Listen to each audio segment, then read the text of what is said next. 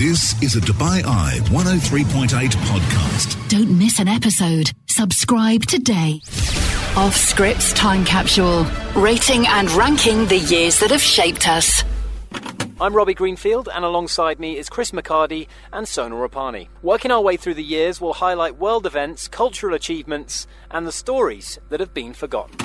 Let's talk about a couple of the world events that hit the headlines in this year. Now, of course, the major event of the year was something that was memorialized in that HBO series, Chernobyl. Here's a little clip of that show from that event that took place in 1986. Reactor 4, designed to operate at 3,200 megawatts, went beyond 33,000. The pressure inside the core can no longer be held back. At long last, we have arrived. 123.45, explosion. Frightening. It is, and that's, of course, when the nuclear power station in Chernobyl in Ukraine, which was still a part of the Soviet Union, exploded in April 86. I remember and it caused a huge nuclear disaster. Another thing that happened is the experimental aircraft, the Voyager, took its 9-day and 4-minute tour around the sky, completing the first nonstop flight around the globe on just one load of fuel. Now, I didn't know about this, but the Voyager was made mostly of plastic and stiffened paper, is the description. I can't quite imagine what that means and how that would make an aircraft. But it carried more than 3 times its weight in fuel when it took off from the Edwards Air Force Base. This was in December 14th. And it had just 5 gallons of fuel left in its remaining operational tank when it managed to land back in California. It's unbelievable, right? Unreal.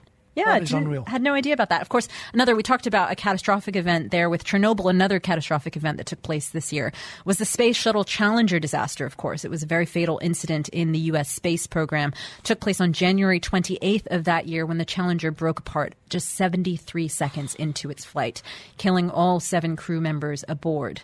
And we talk about charity events that happened in the 80s as well, how there was a big thing of Live Aid. And correct. What was the concert we talked about from 85 with the Live Queen Aid. performance? The Live Aid, right. Yeah. Same one. But I feel like there was a whole genre of those kind of charity events that were happening. Here's a more little-known one that took place on May 25th in Phoenix, Arizona. It was called the Hands Across America campaign. And organizers claimed that more than 6 million people participated and $34 million were raised to combat homelessness and poverty. Forgive my ignorance here. 6 million people did not head into the desert of Phoenix, Arizona for this. This was something you could do at home. Because the idea of 6 million people flying in to Phoenix, Arizona and having a big kumbaya session is This is how it's described, okay? A public fundraising event in which approximately 5 to 6.5 million people held hands for 15 minutes in an attempt to form a continuous human chain across the U.S. Fair play. I've not So held it the seems that missus' hand for they longer were, than I'm 15 looking at a minutes. photo, and they were physically there in line. 6 million people just holding hands side by side That is in person. incredible. That is And incredible. creating a continuous line. That is actually quite remarkable. I'm surprised we haven't heard of it. I reckon we start that again. That is unreal. Yeah. 6.5 million people holding hands. Yeah, unbelievable, right? And they seem to have sort of made it across the country. I love it. Yeah, there were cities along the route from New York, Philadelphia, Washington, D.C., going all the way over to the Midwest in Ohio, Illinois, Missouri, 1986. and over to California. It's got to go some to beat this year. I know I was born in it. I'm obviously going to be biased towards this particular year. So far, we're off to a pretty strong start. Yeah, I mean, some dark events that took place in this particular year, but one on the tech or science front that was quite encouraging. IBM unveiled the PC Convertible. It was their first laptop in 1986. It's a pretty big deal. It is a massive deal in 1986. And look at the world now when it comes to all things computers, etc. It's come a long way in the 34 years, that's for sure. Fashion in 86, though, Sonal. Fashion. Now, I, for one, may be in the minority. Unpopular opinion here. I enjoy 80s fashion. Did you? Not at all. No. I loved the big hair. I loved how loud it was. I loved the leg warmers. No. The colors. No. The blue eyeshadow. No. I mean, that's the 80s in general, but 86 in particular was known for the shoulder pad. The shoulder pad. Shoulder pad, which, it made a bit of a comeback a few years ago. I feel like there was a moment where the shoulder pad was Has back. the shoulder pad ever made a comeback? It did, for a short period of time. I think it was short-lived. In the world of Sonal Rapani, perhaps. Yeah, maybe. Maybe it did. Hey, so what? You rock your own style, Sonal. But yeah, so you saw the shoulder pad in a lot of pop culture in this particular year. Cropped clothes So cropped shirts, cropped tanks, very much in 86. That's definitely made a comeback in the past few years. Correct. And lots of leather jackets in particular, paired with the motorbike. Leather has never really gone out, has it? No, it hasn't. Leather has consistently been in, and I like that. I do question any males rocking leather trousers. I'm a bit unsure. I always come back to Ross and Friends, with the talcum powder when he can't get them back on because he's sweating wearing them. I really hope leather pants for men come back in so that I could see you wearing them. No. One day. Imagine me in One leather. day, I could hope. Let's talk about TV. It's an Australian soap. We all know it. It was broadcast on UK screens for the very first time. Neighbours should be there for one another.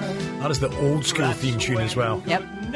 1986 is when Neighbours started. I used to. Does that make you feel old? Because it makes me feel old. It makes me feel old, but it makes me feel incredibly nostalgic because it was following on from my sister. She watched it, and it was a religion in our household as well. Another show that debuted, which had a very long run, and of course, she's back in the news. The Oprah Winfrey Show debuted nationally. This was September 1986. Have a listen to her very first welcome. I'm Oprah Winfrey, and welcome to the very first National Oprah Winfrey Show! Now, I don't have a lot of problems in my life, I have to tell you. Things are going pretty good for me right now. But two things have bugged me for years. The first, my thighs. The second, my love life. Wow, that was honest. Yeah, aired for 25 seasons that. Won 45 Daytime Emmy Awards as well. And of course, Oprah Winfrey is, she is just this woman that she is today, in part because of that platform. As an individual in media, I've got nothing but respect for Oprah. Mm-hmm. What she has built. She is Oprah Winfrey Inc. Yeah, and she's really motivational also. In terms of her story, she talks about always having faith in herself from the beginning, that if the show didn't work out, you know what? She knew she would find something bigger. She's one of those people who has that just inner faith that things will work out. Polarizing, though, in terms of not everybody loves Oprah. I remember, when was it? When I was growing up, people thought she was the kind of person who would bring people down before bringing them up for the drama of it. I didn't watch it that much. Yeah. I was more of a Ricky Lake. Remember Ricky Lake? Well, I was more of a Ricky Lake. My sister, and I had to choose what the sister watched. Was it Montel Williams? Oh, I don't remember that. Kovich, okay. Jerry Springer. Jerry Springer. So that's Oprah. Let's talk movies. We've talked a couple TV shows. Now, this was the #1 movie in the box office from this year. All right, talk to me, Goose.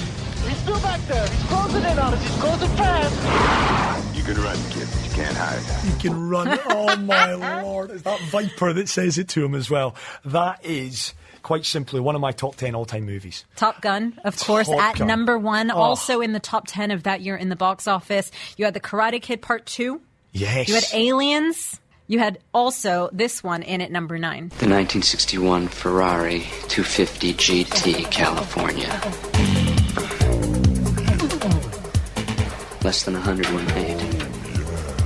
My father spent 3 years restoring this car. It is his love. It is his passion. It is his fault he didn't lock the garage. That movie as well. That is a true cult classic. So good, right? There's a couple more that you'll like. Stand By Me, also in that particular year. And this one, for me, that I really appreciated, because I remember watching this in college as well, by Spike Lee. Nola knew what she wanted.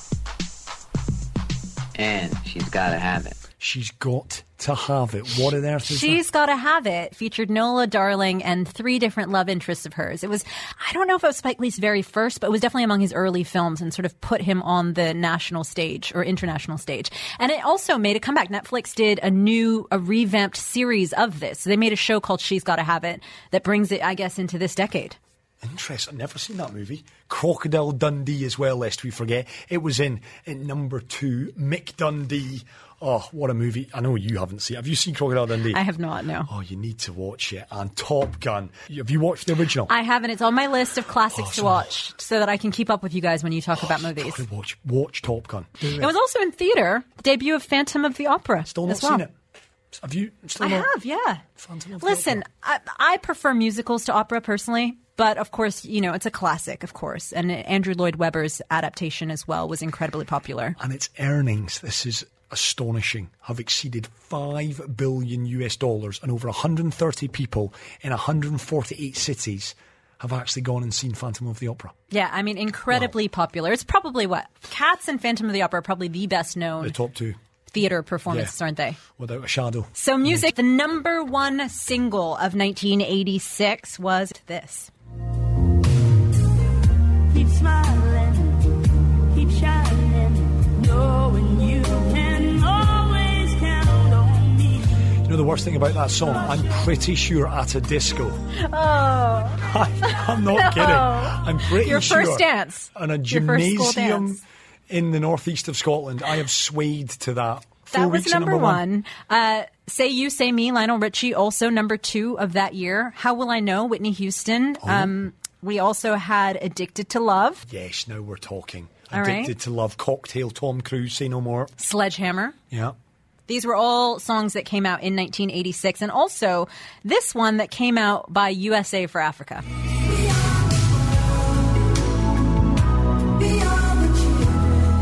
And that got Song of the Year, correct? That was Song of the Year at the Grammys. It's one of those that probably didn't age that well, but, you know, at the time, everybody got really into it, didn't they? I found myself swaying to it right there. So on that was only that 17, music 16. video with every big 80s star in it. I mean, you know? it was exciting at the time. George Michael in it. I know Michael Jackson was in it. Michael Jackson. I'll have to pull up a full list of the people that were in that. MJ, it was his vocals that we heard there. Sport, there's only one man and one man only that dominated 1986. Recently left us, so he did. Diego Armando Maradona, the FIFA World Cup 1986, loved of course by the Argentines, loved equally by the Scots for what he did in the quarter-final of the 1986 FIFA World Cup finals. It was Argentina against England, 0-0. Are you aware of the story, Sonal, before I launch into it? Yes. 0-0 at half-time, 6 minutes into the second half, scores level at 0-0. We'll let Barry Davies pick up the commentary. Maradona just walked away from Hoddle then. Valdano, Hodge and Maradona!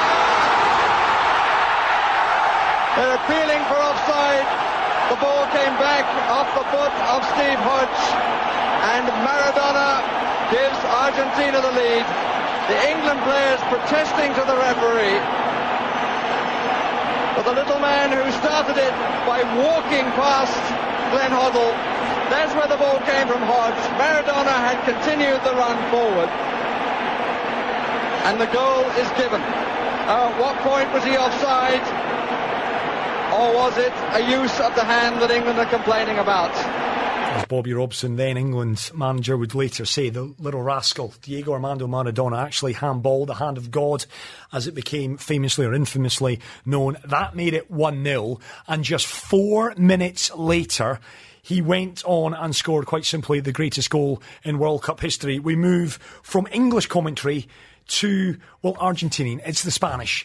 And this is genius. Ahí lo tiene Maradona, lo marcan dos, pisa la pelota Maradona, arranca por la derecha el genio del fútbol mundial, y es el tercero a tocar para Borruchaga, siempre Maradona, genio,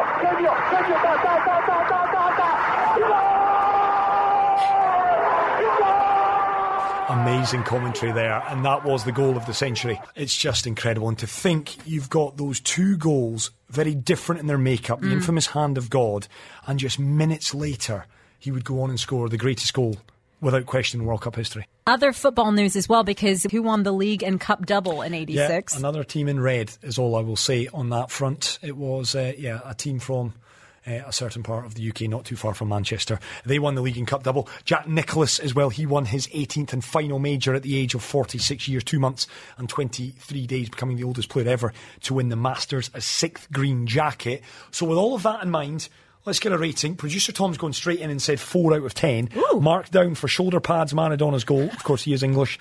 And not finding Nessie, which I love the fact he's gone there. So 4 out of 10 for producer Tom. I'm giving it a solid 7. Doesn't wow me, but pretty solid, I think. Yeah, I'm tempted to go about 7.5. It's a solid rating. You know, because decent movies, the songs weren't quite as bad as 85. No, the songs were actually nae bad. Yeah. In a Scottish accent, as I said there. And, you know, interesting world events. Maybe not necessarily the happiest, but certainly... World events would take it back. Let's be honest, they were rather sombre. Very dramatic world were. Events that took place. In 86. 1986, the time capsule. Got 7.3 so far. 7.3. Interesting. So that leaves it lagging behind in an awful lot of those years. So 1985, right now out on top.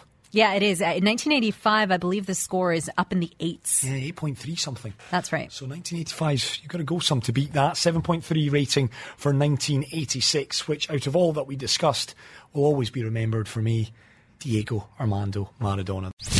Off Scripts Time Capsule. Rating and ranking the years that have shaped us. Thank you for listening to The Time Capsule. If you've enjoyed this episode, please subscribe, rate it, and please do, if you've got a moment, give us a review.